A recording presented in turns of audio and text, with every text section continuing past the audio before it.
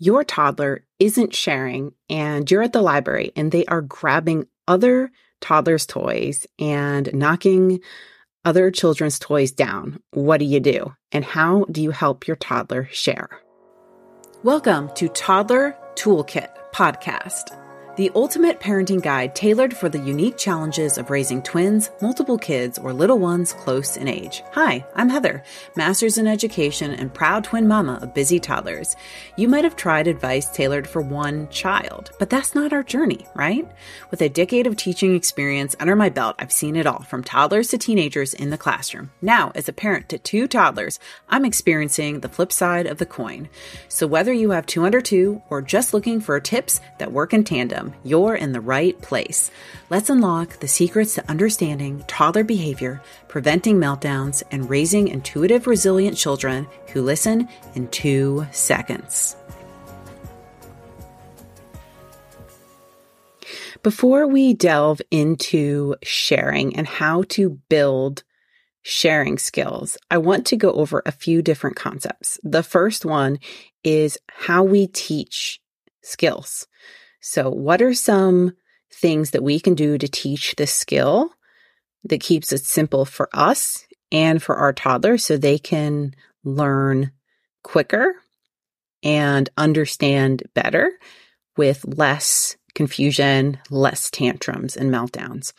And how do we build that skill using my skill building chains, and how those skills help prevent meltdowns, or what I have identified in my course called Meltdown Mastery. I've identified them as meltdown triggers. So teaching skills to your toddler can help prevent tantrums and meltdowns. Even though meltdowns are developmentally normal, skills are a proactive strategy to teach your toddler to help them navigate their world. All right, so what are some good tips on how to teach our littles? So we want to look for signs in the body and catch those mini teaching moments. So what do I mean by that? Your toddler is naturally already doing a lot of these skills. It's just, have we caught them when they were doing it? So if we are talking about sharing, there might be an instance where your toddler shares. So we need to catch that moment. We also want to be modeling as well. So this is what I say. Look that your toddler has done it already. They might not know the meaning that we apply to it, but they may have done it. For example, when one sibling hands another sibling a toy, they might not know how we look at the word and the expectation of sharing, but technically they did just naturally share. And it is our job for us to connect that for our toddlers, especially if we expect that they do share, like when we go to the library, right? So we need practice. We can't expect our toddler to be able to perform on game day, or, we can't expect our kids to perform a musical piece to an audience if they've never practiced. And a lot of times these situations that toddlers are going into, sometimes they are new situations, or there's something new about the situation. Like there's different peers there, there's different children there, or it's a different room. It's just a different time, right? Or maybe our toddler doesn't really remember. Until things become routine, it can be new and it can also be overwhelming. So that's why it's important that we practice. We don't want to show up to game day not practicing whatever game plan we have. And we don't want to have to perform in front of others, like a musical piece on violin, let's say, without having all that practice before we get on stage and have a bunch of other people that we have no idea who they are all looking at us, right? So that's why it's important that we practice and that we call out those signs and make it super simple for our toddlers to understand. We also want to use short, concise, and simple phrases that are on our toddler's level. We can pair with sign language as well. So depending on the age of your toddler or baby, that might be something that you want to also use. When you use sign language, it does reinforce language. And it actually, if you don't say verbally what you're requesting and you just do the sign language as a reminder, that's actually less of a prompt. Why does that matter? Well, when you are repeating yourself a lot, you become like a broken record, which we talked a lot about in last week's episode where we said we don't want to become the parrot, right? We don't want to become the broken record.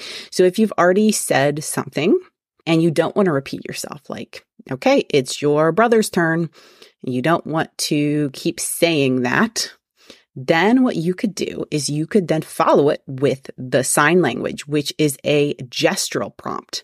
So if we look on the scale of prompting from like the most support to the least, a physical prompt where we're gently guiding our child would be the most support. Okay. And then below that is verbal prompt, where we do not want to get stuck in the verbal prompt, broken record, parroting, right? Underneath verbal prompting, which is less of help, less of support, less of a prompt, is gestural prompting. And so sign language is a gestural prompt. So you could always follow something up with a gestural prompt. So this is actually, not only is this a great tip for teaching your toddler key skills, this is actually a really great advice on listening skills if you want your toddler to listen. Definitely, if you haven't tried that, take notes on that one. So pairing with the sign language, repetition is okay. That's actually how we solidify and we learn and it becomes routine. So repetition on working on skills like sharing. And of course, catch that mini teaching moment when our toddlers are naturally doing it. So when we look at introducing skill building chains, we are looking at building the skill from the simplest form to the most complex and advanced form. Now, every toddler is different, so therefore, the skill building chains can vary depending on the child. You know your toddler best, so when you learn how to do a skill building chain and how to focus on that, you know that you can customize and tailor it for your child. With sharing, like, let's go back to that library scenario. Your toddler is at the library. They are grabbing other kids' toys or knocking other kids' toys down. How do we teach sharing and not just like the opposite of sharing? Or your two siblings are kind of quarreling over a ball. They both want the same exact ball and there's only one of them and they want that one. Okay. Like, how do we get them to share? How can we build that skill? So the first thing we need to look at is when your toddler is handing you, a sibling or peer, a toy, and just simply label that with feedback. Wow, you shared. That's sharing. Okay. So I like to make this the most basic one because they naturally did it. Now, I do see a lot of advice out there where they say modeling is the most simplest and it should all start with modeling. And I do agree that modeling is super important. And I do think it is one of the very base foundations. However, I like to start with what they're already doing is the first sign. Yeah, because they already did it. They handed you something, they already did it. And they didn't even ask you to do it. They were naturally doing it. You didn't even give them a direction. That's pretty amazing. Wow, you shared. Okay, so then, yes, let's model. Mama shares. Mama shared with you. Or you can ask them for an item too with their name. Desiree share. So, using that, modeling the language and the action, not just the words, but following up using actions with your words. Having your toddler then share a turn toy or game like a piggy bank with coins and take quick turns with a sibling or peer. That could be a little bit more of a complex way, okay, to have your toddler. And I would keep these short and sweet because as we know, the longer we go, the more chance of the experience turning to a tantrum or a meltdown. So if you're doing a game or turn-taking toy that's like that, try to be cognizant of the time that's passing and try to make it short, sweet, and fun, and then move on to another activity. you can build this up over time, and maybe your toddlers will even start doing it independently. So if they're not doing that at home with their sibling, or maybe, they don't have a sibling, but if they're not practicing, then we can't expect them to go to the library and then share. Okay, so we have to practice. So a good way to practice this, if you don't want to practice in public, it could, for the first time at the library, you could also practice with play groups or friends that have toddlers or children, or neighborhood friends, many different ways to try to go about practicing this. But there's also want to say it's totally okay to just go to the library and practice it. I think we have to change our mindset around our toddlers having to be perfect at the library, because they don't. It's okay, actually, if they knock the blocks down. It's okay if they grab a toy from another child, because they are learning. And this is really important. We give them opportunities. They're going to learn. And if they do take a toy from another child, and they do happen to be an older child that has more language, they're going to get a reaction like, hey, that's my toy. And so that experience is going to be something for them that they have maybe never experienced before. So I just want to put that out there. It's totally fine to practice these things at the library, but we just need to change our expectations. We want to not expect that our toddlers are perfect at the library. We want to expect that they're learning. And this reminds me kind of my mama mantras. It's kind of like a mama mindset. It's kind of reframing our thoughts and beliefs about our toddlers. And I'll have to save some of that for another episode, because I find those really valuable. All right, next we can set up the environment for our toddler to share with peers or siblings for a longer amount of time. So that could be something like a book. So if you have both of your toddlers and, they're both reading a book, but they both really want the same book. They are having to learn to share there, because only one of them gets it at a time. And books can take longer to look through. So if they're looking through books and they each have their own, it could be 5 to 10 minutes before the toddler that has the book is ready to share. And we can kind of prompt that and remind them and monitor that along, so they're not stuck with the book for too long, because we do need to share. But that is a good skill, because it's getting your toddler to wait 5 to 10 minutes or however long to get the book that they want, and then that they know that they are going to get it, which this is really important too, because this helps with their sense of control and independence, which I'm going to get to after the break, is going to be a meltdown eliminator.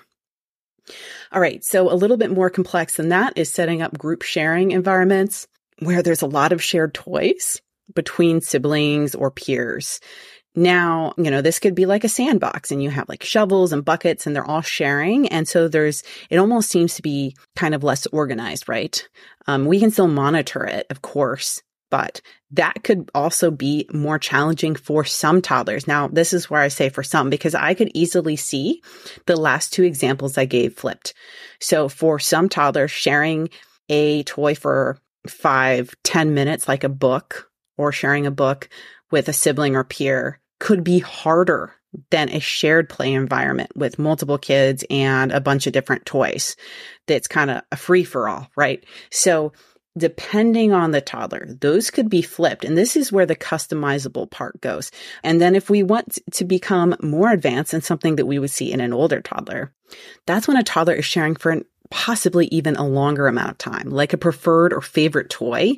That's giving a toy to a friend or a sibling, maybe even for a few hours or a day. I mean, this is more advanced, right? Maybe you've heard of kids swapping toys, like, hey, we're going to swap toys for the day.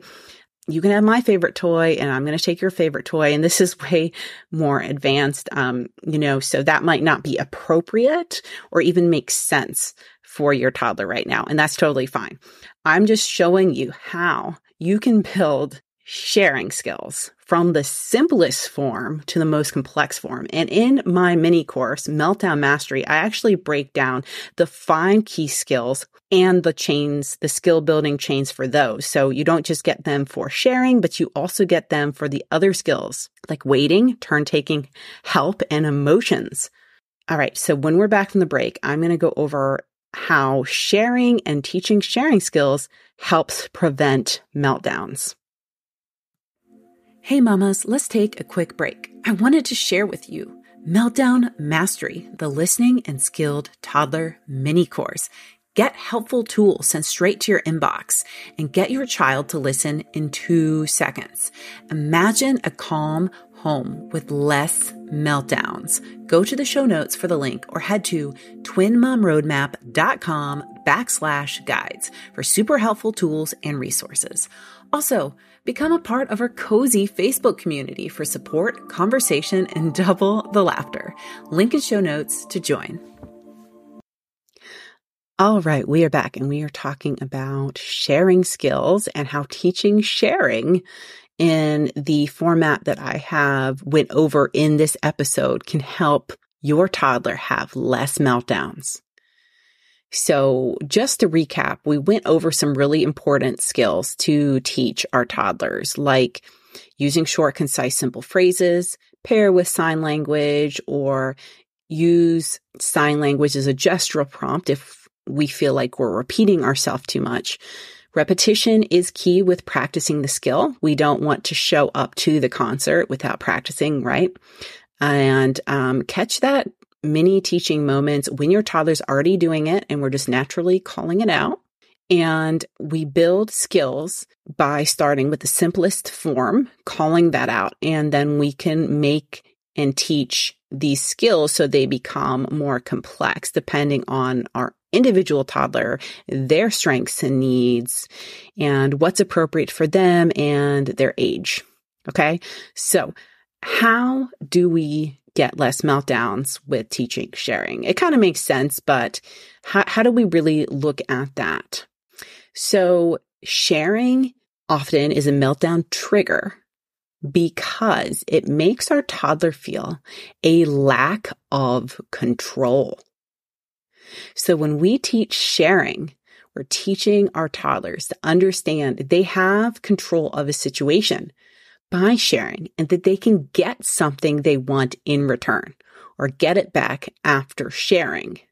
So we can see there's actually a lot of overlap of skills as well. And that's why I recommend the 5 key skills, because in sharing, we can see aspects of turn taking and waiting, right?